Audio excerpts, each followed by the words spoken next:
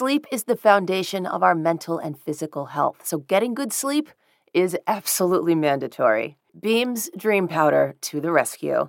Beam's Dream Powder is a science-backed, healthy hot cocoa for sleep. Today, my listeners get a special discount on Beam's Dream Powder. Their science-backed, healthy hot cocoa for sleep with no added sugar.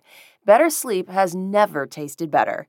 If you've tried other sleep aids and woken up feeling groggy or disoriented, you've got to try Beam's Dream Powder because that is not an issue for me when I use it.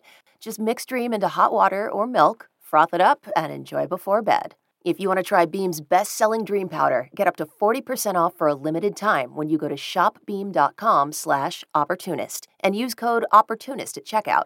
That's shopbeam.com/opportunist and use code OPPORTUNIST for up to 40% off. Sleep is the foundation of our mental and physical health, so getting good sleep is absolutely mandatory. Beam's Dream Powder to the rescue. Beam's Dream Powder is a science-backed, healthy hot cocoa for sleep. Today, my listeners get a special discount on Beam's Dream Powder. Their science-backed, healthy hot cocoa for sleep with no added sugar. Better sleep has never tasted better. If you've tried other sleep aids and woken up feeling groggy or disoriented, you've got to try Beam's Dream Powder because that is not an issue for me when I use it. Just mix Dream into hot water or milk, froth it up, and enjoy before bed. If you want to try Beam's best-selling Dream Powder, get up to 40% off for a limited time when you go to shopbeam.com/opportunist and use code OPPORTUNIST at checkout. That's shopbeam.com/opportunist and use code OPPORTUNIST for up to 40% off. This episode contains disturbing content and explicit language. Please take care while listening.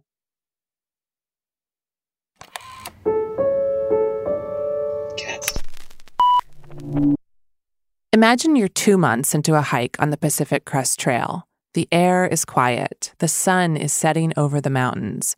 It's an impossibly beautiful moment. But also, everything hurts. You've been eating dehydrated spaghetti for 2 weeks, and yet somehow your pack doesn't feel any lighter. Oh, and you've still got 3 months and another 1,600 miles to go. I think one thing that most long-distance hikers have in common is they have a lot of mental fortitude. As romantic as is the idea of hiking every day, the reality is after a couple weeks, getting up at 5 in the morning and putting on wet shoes and wet clothes and walking for 12 to 14 hours a day and eating pretty crappy food, I mean, it is work. This is the life of a long-distance hiker. Long-distance hiking is less of a hobby and more of a lifestyle, one that requires a very specific type of person.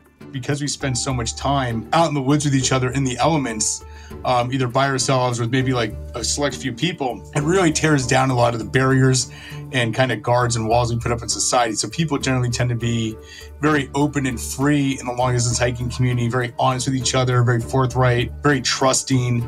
But on the outside of this close-knit, quick-to-trust community, someone was watching closely, looking for his next victim. When he came up, he was friendly and made sure to make himself available whenever we needed it. He was there in every session. He was sitting with people, eating, talking. So he just kind of threw himself right into it. He was an open book with a life story so tragic it was almost unbelievable. He was originally, I think, from Alaska. He didn't have any family anymore because when he lived in Alaska, he was engaged to a woman that he had a child with. And his parents and his fiance and his child were all in a car, and they had a horrific car accident, and they all died, and he lived. His name is Jeffrey Caldwell, and his story was wrought with tragedy. But how much of it was true? And what was he doing at an annual gathering of long-distance hikers, accepting an award for one of the most prestigious hiking accomplishments, when he's not a long-distance hiker at all? And I mean, climbing, hikers, kayakers, we're all kind of the same, cut from the same dirtbag cloth of being very welcoming and very inviting and very generous and give the shirt off your back to someone who needs it. And I'm sure he just figured out real quick, like, hey, here's another community I can go prey upon right now. From Cast Media, this is The Opportunist. This is Jeffrey Caldwell on the trail. A story told in one episode. I'm Hannah Smith.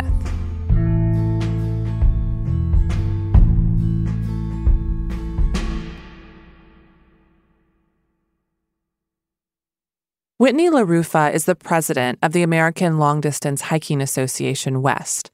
In 2015, he was planning the organization's annual gathering in Mount Hood, Oregon. So the American Long Distance Hiking Association West is a nonprofit organization that started off in the late 90s, celebrating people who had completed the major 3 long-distance trails in America, which are the Appalachian Trail, the Continental Divide Trail, and the Pacific Crest Trail. We've done all 3 trails, and it really started to honor at the time that they did it, so they came up with the Triple Crown Award, and that's kind of how it started. The gathering is an annual long weekend celebration of long-distance hiking. It's always toward the end of September, which is the end of hiking season. It's like camp for adults. All of your meals are included. You sleep in cabins. There's live music, bingo, and guest speakers. The big kind of event once a year is they do their annual gathering. It rotates between Oregon, California, and Colorado. And it's a weekend event with speakers and hiker Olympics, just games. It's just kind of like a very campy family reunion you would go to, except it's long distance hikers. The main event is Saturday night, the Triple Crown ceremony. To complete the Triple Crown means covering almost 8,000 miles, shared between the Appalachian Trail, the Continental Divide Trail, and the Pacific Crest Trail. It takes grit and perseverance, but it also takes careful planning. For long-distance hikes like these, you can expect to be gone for weeks or months. That means you're not working and you're living with what you can carry. And sticking to a schedule is important because the only places to get additional supplies are designated checkpoints along the trail. And it's common to go by a trail name instead of your actual name. Whitney goes by All Good. Most people in the hiking community only know by their trail name. I have friends, like I said, that I've known for 20 years. I couldn't tell you their last name or their first real name. Ahead of the gathering, Whitney got an email from a man named Jeffrey. Jeffrey said he'd completed the Triple Crown and wanted to attend the gathering, but was hoping to do so by receiving a scholarship. This is something the American Long Distance Hiking Association, or ALDHA, is already set up to provide. In exchange for help throughout the weekend, someone on a scholarship gets free attendance and room and board. And really, as a group of people, we want those people there, and we know what it's like to finish a trail and have your bank account pretty exhausted. So I said, yeah, we have this scholarship fund. And, you'd be more than welcome to use it. We do ask that it's kind of a work first day. You got to help us kind of set up tables and chairs and then break down at the end of the event. There might be some cleaning or other stuff we ask you to do. Whitney didn't give the request too much thought. It's pretty typical of long-distance hikers to live by a thin margin. So they found some work for Jeffrey at the event and offered him a scholarship. The gathering starts, it's Friday night. It's like Friday, Saturday, Sunday. And usually Friday morning, we would go have a volunteer day where people who were coming in early to town could go do trail maintenance, which would be like brushing out a side trail or the Pacific Crest Trail. For this one in particular, they worked on the Pacific Crest Trail. And he actually was like, oh, can I do that? Can I sign up? So he signed up for that. And he actually went and volunteered that day. After Jeffrey received the scholarship, Whitney got another email from him. And he was like, hey, I was on my way there and all my gear got stolen. I can't remember if he said it was at a train station or a Greyhound station, which I kind of felt like in hindsight should have been the first red flag. To a long-distance hiker, their pack is their lifeline. It's their home in a bag. And being careless enough to have it stolen at a bus station would have seemed strange to Whitney. But he was busy preparing for the gathering, and so he didn't give it too much thought.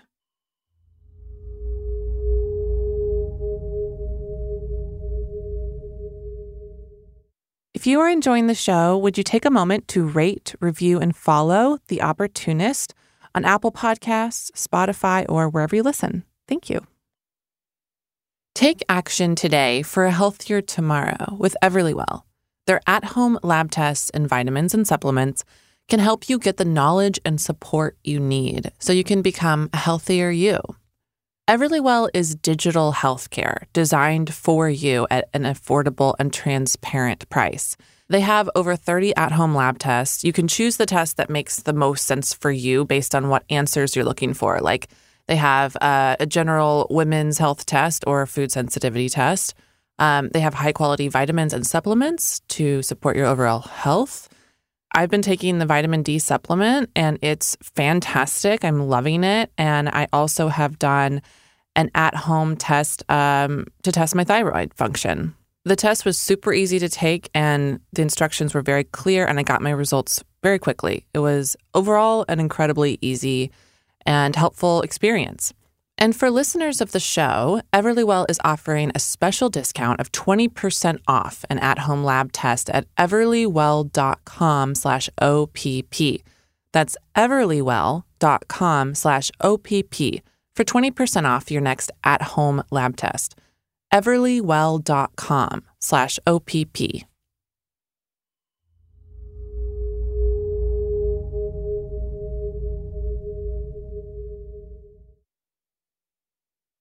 Inside someone's pack is everything from their sleeping bag to their tent to the food that they rely on to get from checkpoint to checkpoint.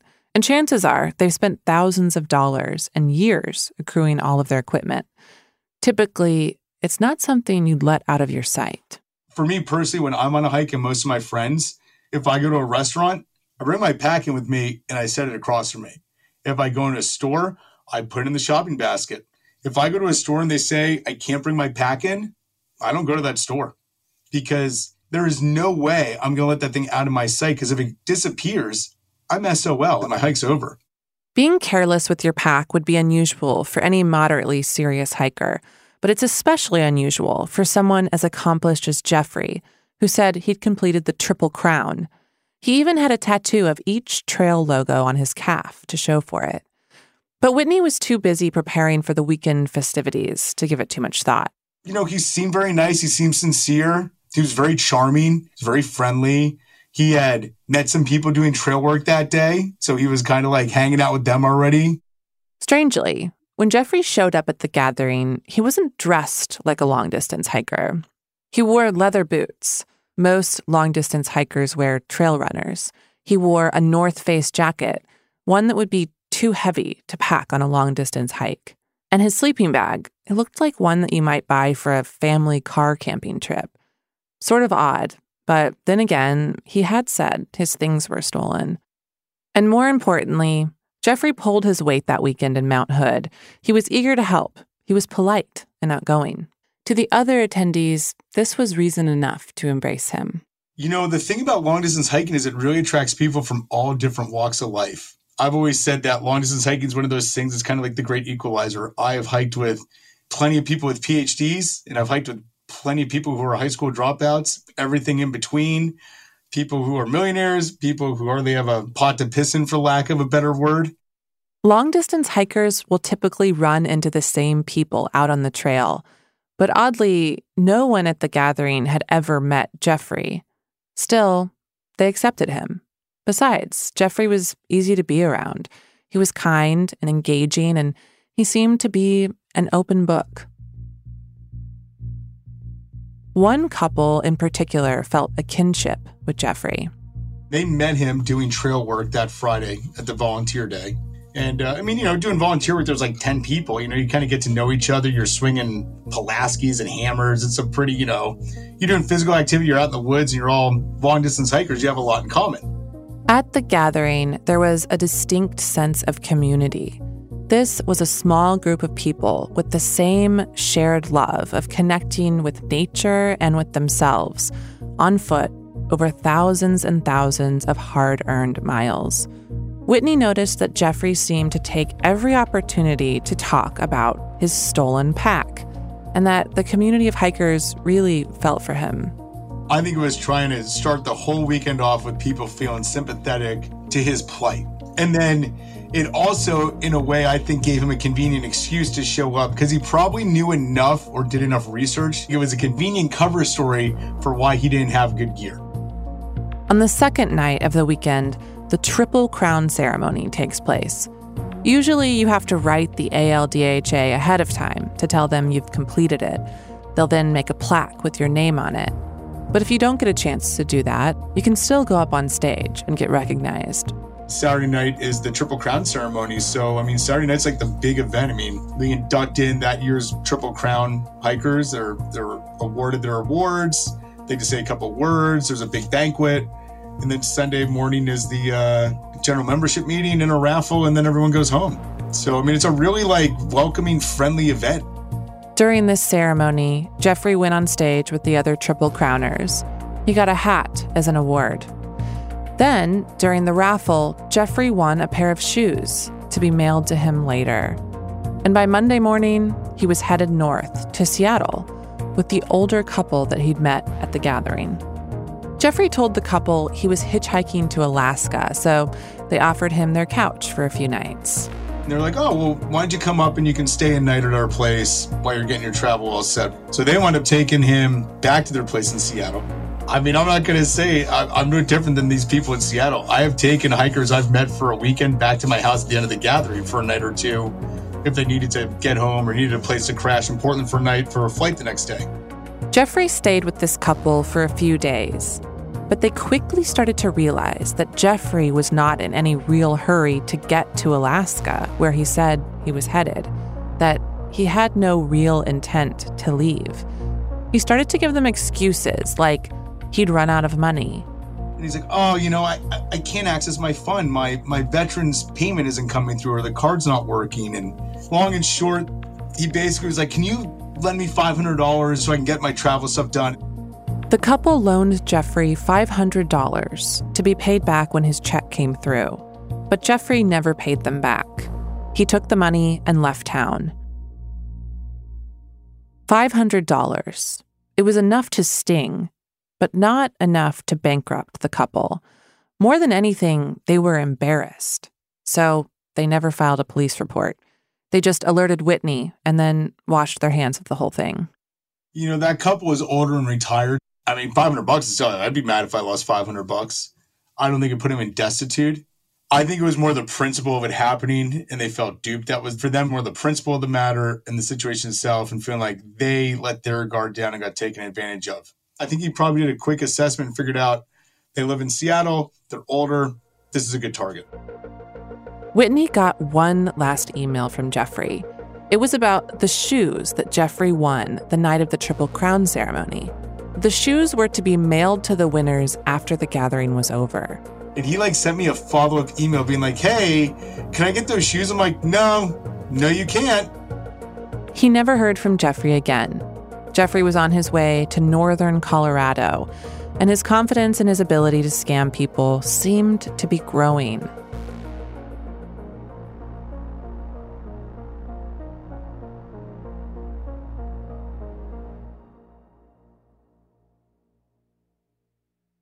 In 2018, Jeffrey set his sights on Melissa Trent. Melissa is a single mother of 2 daughters. She works full-time in senior care, which is her passion. She is kind and soft-spoken. She's also tough. Melissa has pulled herself and her family out of hard times more than once. Melissa had lost her job, which resulted in unpaid bills and a car repossession. But after a rough year, she was finally back on her feet. And in 2018, she was even looking forward to meeting someone new. A quick note about my conversation with Melissa. The audio recording is a little bumpy in parts. When you're online dating, you start to see a lot of fake profiles and real profiles. So I kind of look for that kind of stuff first. And then once I feel like it's a real profile, then I really kind of look at it. I look at the whole thing and see if I feel like the important areas we would be compatible. As a single mother, Melissa was careful to vet Jeffrey's profile before meeting up with him. She was careful and critical, and she was trying to determine if this person was someone she might authentically connect with. Well, he claimed that he was retired military and that he was also working as a tree arborist in the area. So it sounded like he had a good, honest track record, for making a living. And I wanted somebody that had stable employment. And he looked rugged. In all of his pictures, he wore a hat. So he comes across as a very rugged hiker. And, he just seemed really like a nice, genuine guy. They exchanged a few more messages before Jeffrey asked Melissa if she'd like to go to dinner with him. Melissa said yes.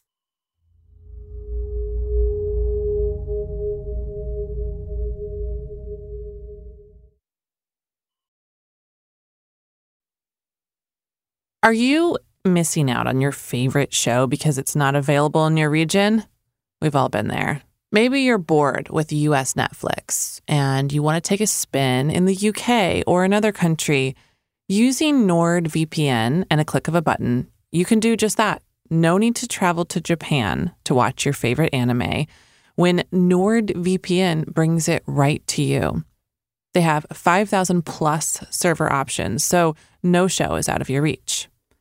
You can use my link, nordvpn.com/OPP, and you will receive a huge discount on a 2-year plan plus 1 free month. Here's the thing. Privacy is important to me. I think it is to us all. NordVPN keeps your information encrypted, so you never have to worry about your IP or location getting out.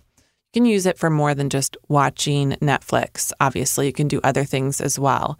It's a way to access the internet while keeping all of your information protected and private. They've also doubled down on keeping you safe with their new threat protection feature. Say goodbye to intrusive website ads and malware. Even if you did do something like download an infected file, threat protection kicks in and it deletes it before it ever harms your computer.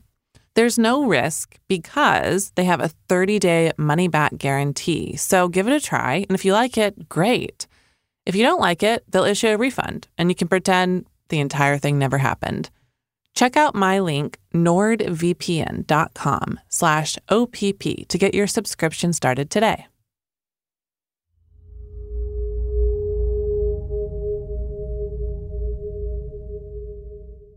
And now a word from our sponsor, BetterHelp.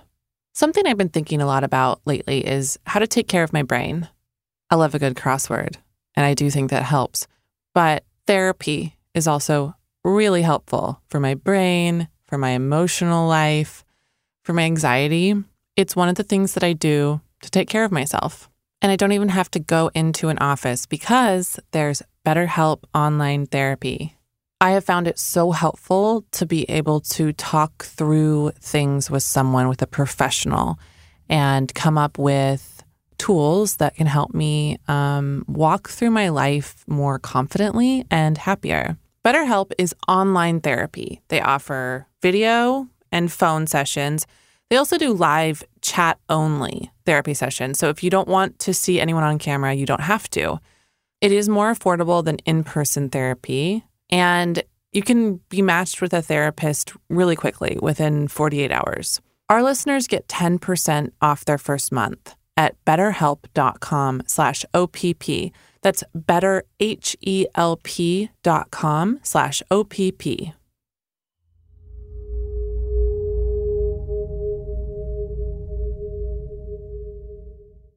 Jeffrey told Melissa he was in the process of moving back to Colorado Springs and was currently staying at an Airbnb. So Melissa offered to pick him up for their date. She didn't mind. She'd just purchased a new car, and she was happy to drive. So when we made our plans, I was supposed to pick him up at the Airbnb, and then we were going to go get dinner. And so we actually met whenever I was at the intersection where I was supposed to turn and go down his street, and he popped up right at that intersection. And I didn't even think anything of it. I just thought, oh, that's nice. So now I can just keep going straight. I don't have to turn down the street. Like, I didn't think anything of that. So we went out to eat, and he paid. So, I thought that was nice. After their dinner date, Melissa dropped Jeffrey off where she picked him up, at that same intersection by his Airbnb. Melissa would have happily driven him all the way home, but Jeffrey insisted. I had to work, the whole rest of the week, so we didn't see each other for a while, but we were in pretty, constant contact with texting.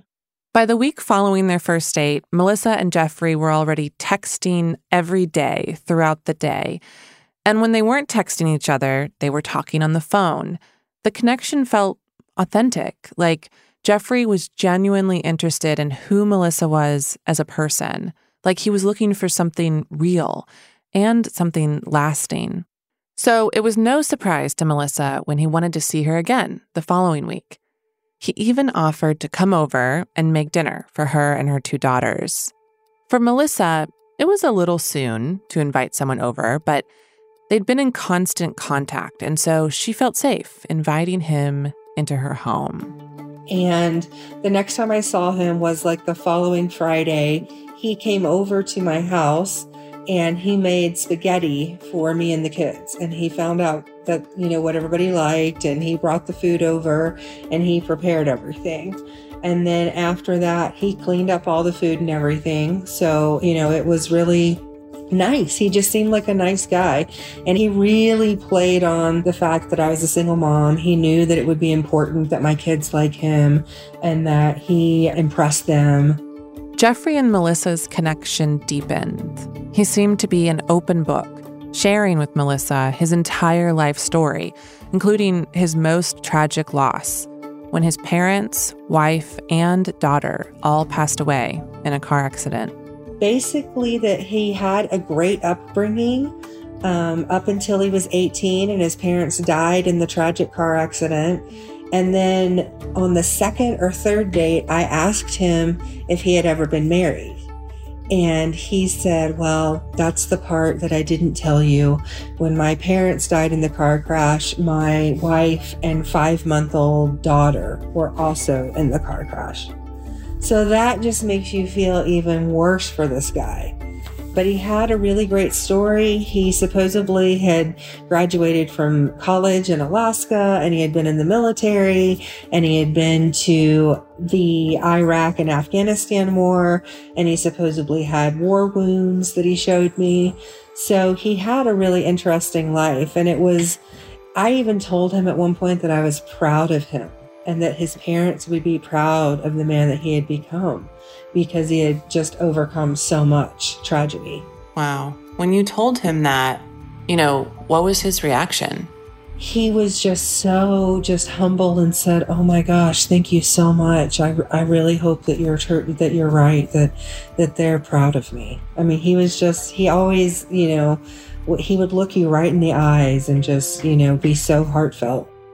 Jeffrey's life story was unimaginable, maybe even unbelievable. But he didn't tell Melissa everything all at once. He did it slowly, as if she needed to earn his trust. He told it to me in pieces, so it seemed more believable. And he had basically been on his own since he was 18, which is why he joined the military. And he said the military had really saved him. And his parents were well off, and he inherited all this money. And he had land and a place in Alaska, and he was having a bunch of his stuff shipped here to Colorado. And he was supposedly very well off because of his inheritance from his parents.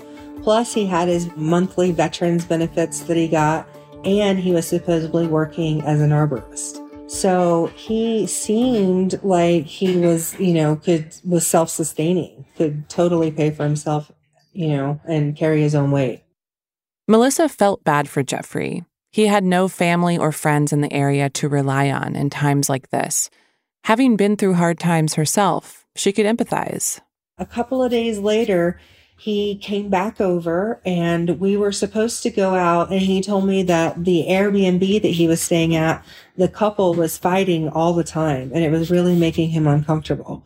So he was thinking about leaving, but his money, he gets a monthly check from the veterans, and that money wasn't going to be in until Monday. Jeffrey was in the process of moving back to the area, so he was on the apartment hunt, calling property managers and making appointments for showings. And so he was really stuck. So I let him come over and stay with me for 4 nights before he was going to get his money so that he could get a place. And that whole 4 days, we looked at all different kinds of apartments and places to go. It was unusual for Melissa to let a person she'd only met a few weeks ago stay over. But everything about Jeffrey's situation was unusual. And by this point, he really didn't feel like a stranger to her anymore. He was literally calling people and setting up appointments because he wanted to find a place on Monday and all this, and I fell for all of it because I wanted it to be true. I really wanted it to be true. I asked Melissa if she recalled any red flags with Jeffrey when he came to stay at her house. She said no, at least not at first. But now, looking back, Melissa wonders if Jeffrey was ever even staying at an Airbnb at all. Remember, he'd met her out on the street for their first date, and at the time, it seemed courteous of him. But in hindsight, she wondered, was everything about Jeffrey a facade? Unlike Melissa, her oldest daughter had a bad feeling about Jeffrey from the moment he came to stay with them. My oldest daughter was more cautious. My younger one really liked him a lot. There was one, we had just gotten a kitten, and he did not like that kitten at all. And she was so little and so cute. And one time she jumped on the couch and tried to go on his shoulder. And he just abruptly, got her off of him. And we thought that was weird because, even if you don't like cats, it's this cute little baby kitten, so that was really weird. There was something else that didn't sit right with Melissa's oldest daughter. Jeffrey brought all of his laundry with him, and it all needed to be washed. And he had a really large, camping bag that he kept his laundry in. And he did all of his laundry. And she was like, Mom, that is weird. Why does he have that much laundry? Who stays at somebody's house for 4 days? Why would you let him stay here? So Melissa asked him about it. I said, wow, that's a lot of laundry. And he said that because that couple at the Airbnb fought so much, he just stayed in his room and let his laundry pile up because he didn't want to be out there in the common area and having to do his laundry. Jeffrey had an explanation for everything. And keep in mind, Melissa and Jeffrey had been communicating nonstop via text. They had gone to dinner, and he'd made her family spaghetti. It hadn't been that long since their first meeting, but she already felt like she knew him. Dating is hard. Melissa was doing it as a single parent, working full-time with no additional help with childcare. It feels rare and special to find someone you genuinely connect with. And when you find that, you want to hold on to it. So it was a little weird that Jeffrey brought his laundry, but it was a small quirk in the much bigger grand scheme of things to Melissa. I was still feeling for me, it was moving fast, even though I really liked him. We had talked on the phone 2 or 3 nights in a row before we met for 12 hours each time. We had really great conversation. And none of it ever turned sexual. And that really appealed to me. He never brought that kind of stuff up. We were just talking about politics and religion and, just life stories and his time in the military and just those types of things. So I really felt like I kind of knew him. Melissa and Jeffrey were dating, getting to know each other. So the fact that Jeffrey hadn't ever turned their conversation in the direction of sex was a good thing to Melissa. It was a sign to her that he truly wanted to get to know her, that he was taking his time and earning her trust. Since they'd been spending so much time at the house, Jeffrey and Melissa decided to go hang out for the day at a nearby casino. But as they arrived, Jeffrey was hit with some bad news. He said his veteran's check was held up, which prompted his bank to lock his debit card. He wondered if Melissa might loan him just $100 to get through the weekend. Melissa agreed. And so I said, sure. So we went to a gambling town. It's a mountain town that has a lot of casinos. That's pretty close to Colorado Springs, about 30 miles away. And we went there, and I went to the ATM, and as I was getting out the $100, he made a big deal about turning around and not looking at my password or anything. But as Melissa stood at the ATM with Jeffrey, the number he needed quickly doubled. And he said, can we make it 200? And that'll give me 100 to get through the weekend, and then we can use 100 to gamble tonight. So I got out the $200 and gave it to him. And we used that $100 the whole day. It lasted 10 hours. And we used it until it was gone. And then we left. And basically, after that, we went on a couple of drives in the new car. And really, we just stayed home and we cooked food. And both of us would cook. And we ordered pizza one night and had pizza and wings. But, I paid for that because he was using my money. So he contributed, but it was my $100 that he was using. For Melissa to float Jeffrey $200 didn't leave much room in her budget for anything to go wrong. But Jeffrey assured her, as soon as the bank opened on Monday, he'd go get his new debit card and settle up. Melissa took Jeffrey at his word. She had no reason not to.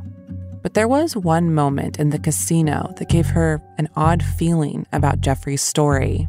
When we were at the casino, he was talking with another guy that was from the same area of Alaska that Jeff was supposedly from.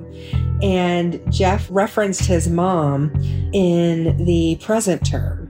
And my mom had passed away, and I never refer to her in the present term. And I thought it was really weird, since his mom had been dead for 20 plus years, that he was referring to her in the present tense.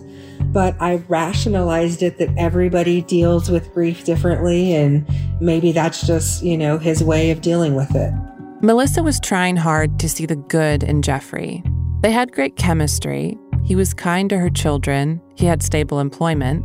And she was comforted by the fact that he had been vulnerable by sharing so much with her.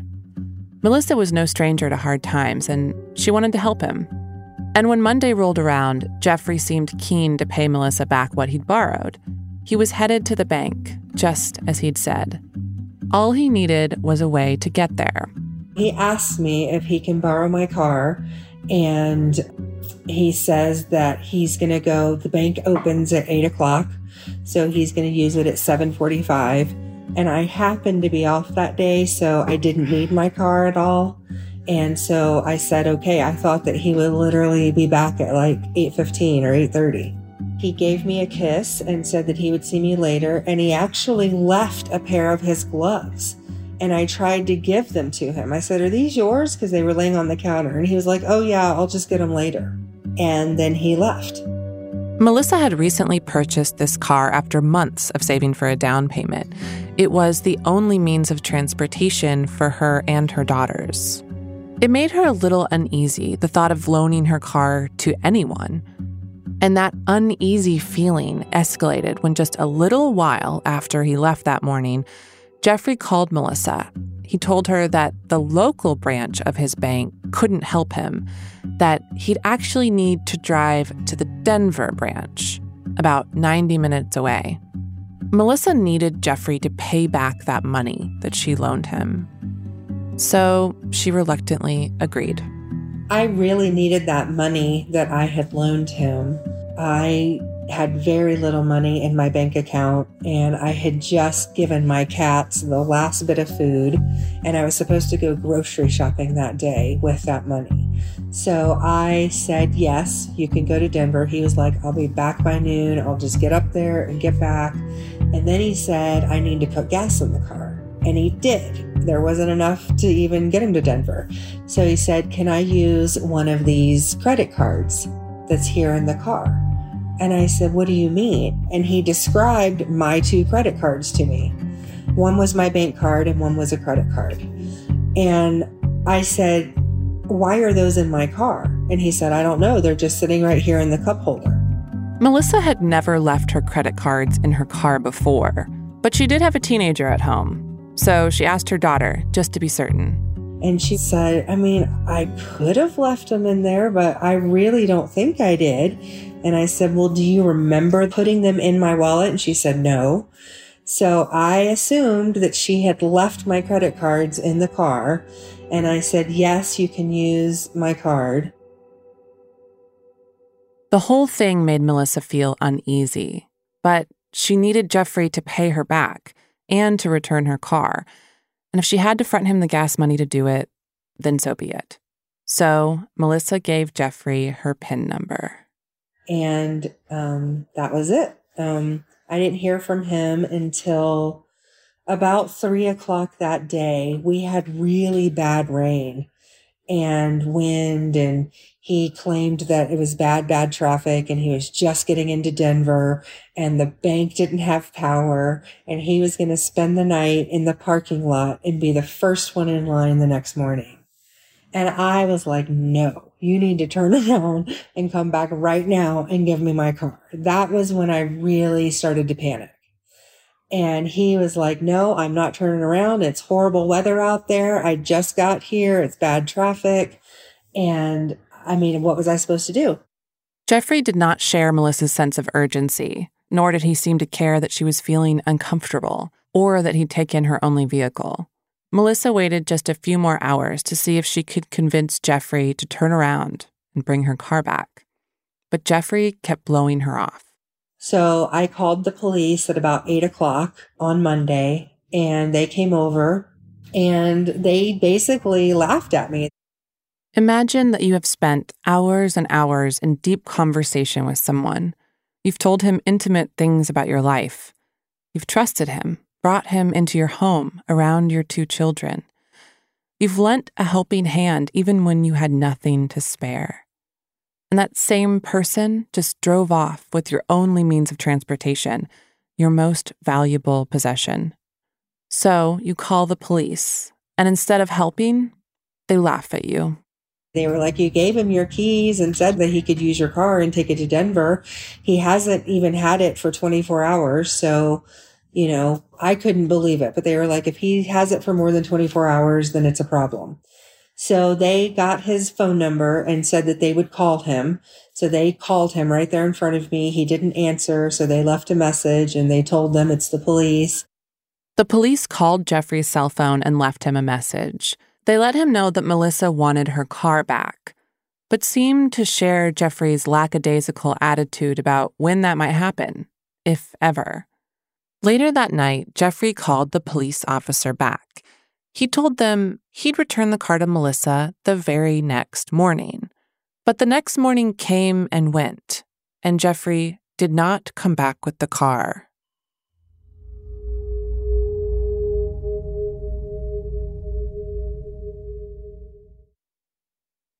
I don't know about you all, but it is a busy summer. I have a lot of gatherings to go to, birthday parties, showers. It seems like everyone is celebrating, which is so fun. But it is hard to find time to grocery shop, and that is where Daily Harvest comes in. Daily Harvest delivers delicious food built on organic fruits and vegetables. You can choose from smoothies, flatbreads, harvest bowls, and more, and it's all ready to enjoy in literal minutes. They help keep my freezer stocked with good food, and what I love about it is that it's farm to frozen. They lock in those peak nutrients and flavor. They have savory options, sweet options, and things that are kind of in between. One of the things that I cannot get enough of are the smoothies, especially in the summer when it's so hot. I love a smoothie.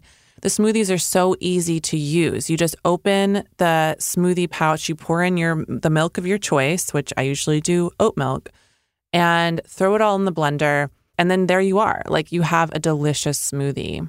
I love the mint cacao. That's probably my favorite one. I also love the chocolate blueberry. Daily Harvest is committed to human and planetary health, which means they do their absolute best to ensure transparency and integrity when it comes to their ingredients and the humans who grow them. Stay busy and eat sustainably with Daily Harvest. Go to dailyharvest.com/OPP to get $40 off your first box. That's dailyharvest.com/OPP for up to $40 off your first box. dailyharvest.com/OPP.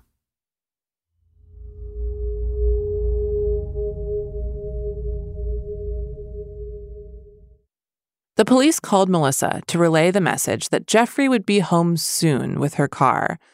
But it was too late. By the time she got that call, Melissa realized that Jeffrey had taken every last dollar from her bank account. She knew he wasn't coming back. There was a lot of anger. When he realized that I knew for sure that he was conning me, he really got angry and defensive, and his entire demeanor and personality changed. I was so angry and embarrassed. And I just had so much emotion about what was happening. And that car, I had saved up for months to make a down payment on that car. And my car before that had gotten repossessed. And my kids and I had been taking Lyft and Uber. And, I had saved up so much money to buy that car, and then to just have it stolen like that. And I literally gave it to him and gave him my credit card and gave him my PIN numbers. So he had everything. My friends were having to come over and give us food and give my cats food because I had nothing.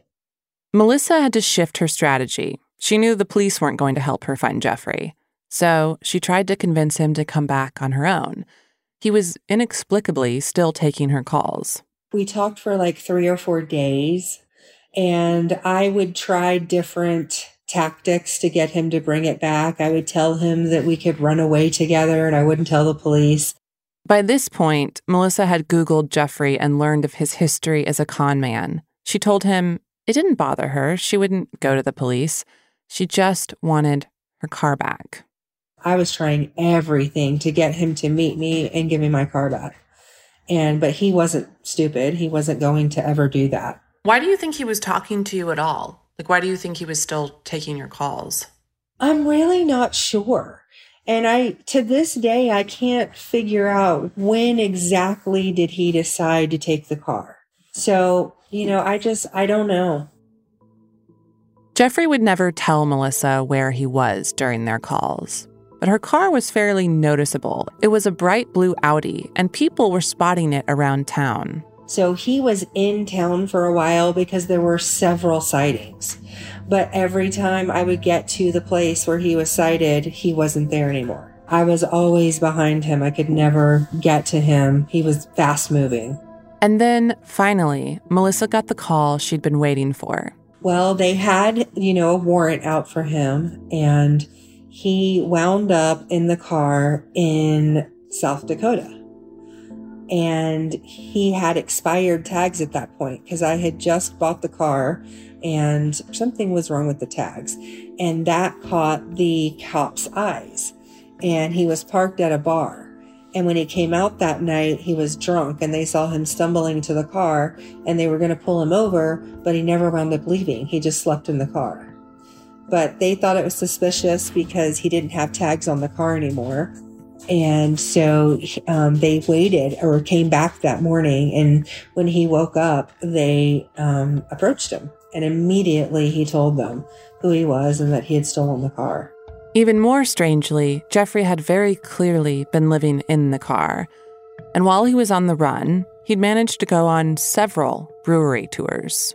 He definitely went on a beer tour of Colorado, and he went to all of these different breweries around the state, and he put stickers from each one of them on the windows of my car. Jeffrey's admission of guilt did little to console Melissa. While the amount he stole might seem small, he took every last dollar that Melissa had. He took the car she'd worked hard to buy, the one she drives her kids to school in, and he took her ability to trust. Melissa knew the punishment for a seemingly petty crime would be small, but she still wanted to hold Jeffrey accountable, so she decided to warn others. After he got arrested, I found all of his personal paperwork in the car, and he had this little address book that had previous victims' names and addresses in it and different people that he had met along the way. And then in the back had all of his passwords. And so I took over his Facebook page and I started posting and updating people about him, and I made it all public. Melissa posted what Jeffrey had done to her all over his account. She told his victims and anyone who would read her posts that he was a con man, not to be trusted. The last person she expected a message from was Jeffrey himself, but then he got out of jail. Well, one day I logged in and it showed that he was already logged in, and he messaged me from himself. And so I figured out, I was like, is this really you? Am I talking to you? Are you out of prison? And he said, yes, this is really me. And so I was communicating with him. What? What did he even say? He was very humble, very apologetic. He had turned over a new leaf. He was an honest man now. He was never going to con again. He was working at a really good job, making great money. And so that was his story. Melissa asked Jeffrey, had he planned from the very beginning to steal from her and take her car? And he says that he didn't decide to take it until the moment that he took it. So I don't know if that's true. I think that he planned the whole thing out and intended to take it from the beginning. And at this point, you're not buying any of it. No, I had thoroughly researched him and I knew his past. He had been locked up in 3 different states. I had spoken to so many of his victims. He's just someone that I think he's a sociopath. He just doesn't develop real feelings. So it's really easy for him to seemingly form long relationships with some people. He's had girlfriends that he's had for 2 or 3 years, but he always winds up conning them in the end. When Melissa realized who Jeffrey Caldwell was, she found his name on a blog called The Mountain Project. There was a thread where other victims were sharing their own stories of also being conned by Jeffrey.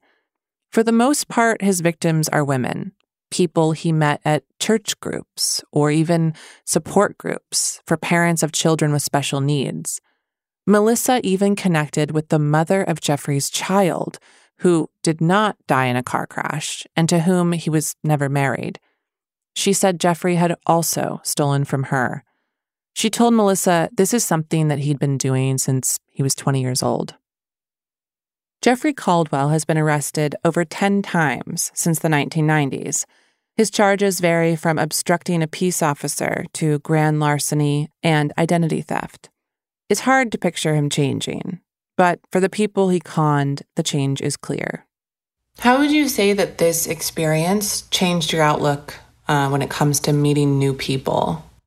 It changed a lot. I don't trust people like I used to. I used to pretty much trust you until you gave me a reason not to. And now I feel like you have to earn your trust with me.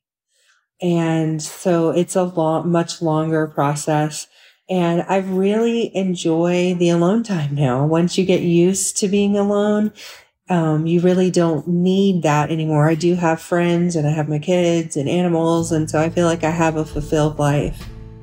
Melissa continues to speak out about what Jeffrey took from her in the hopes that the next time he sets his sights on someone, they'll know better. That his decades-long run as a con man will finally come to an end. Jeffrey Caldwell is currently incarcerated at Colorado Territorial Correctional Facility and is set to be released in 2023.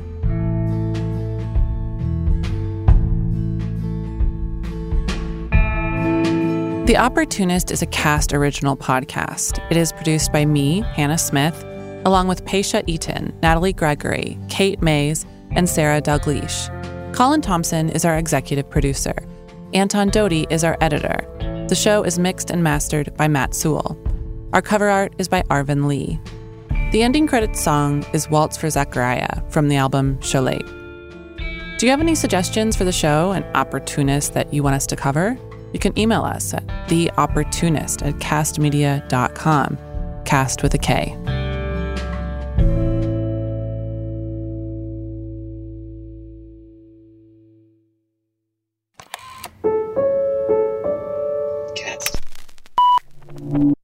If you're enjoying The Opportunist, I would love it so much if you would take a moment, go to wherever you listen, and subscribe to the show.